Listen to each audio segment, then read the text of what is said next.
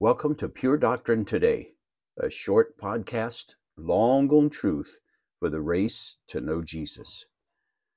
The Gospel, Episode 1, Simple and Saving.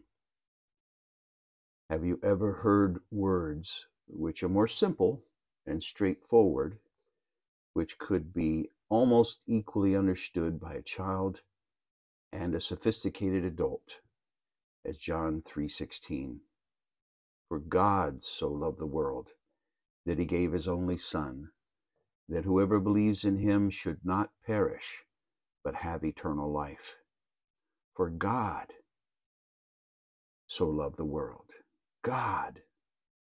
This is the God who is infinitely holy. Holy, holy, holy is the Lord God Almighty. This is the God whose eyes are too pure even to look upon evil.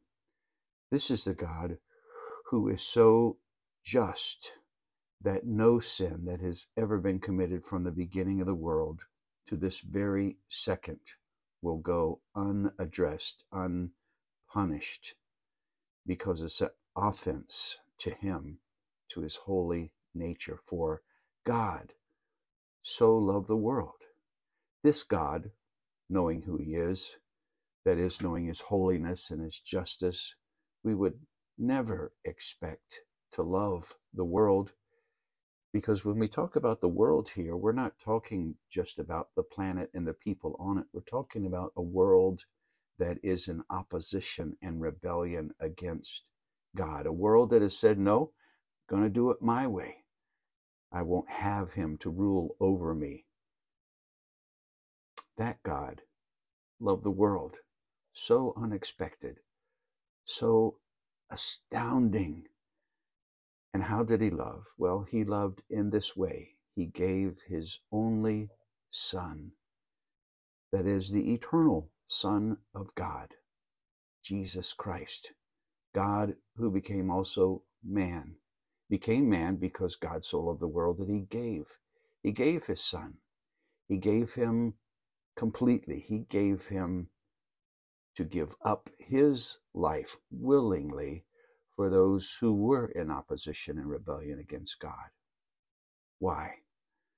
That whoever believes in him, whoever understands and sees the predicament that they are in because of their sin and rebellion, and opens wide their heart by mercy to embrace this Son, this saving Son that the Father has given, should not perish eternally, should not have hell as his suffering home for all time, but instead have eternal life.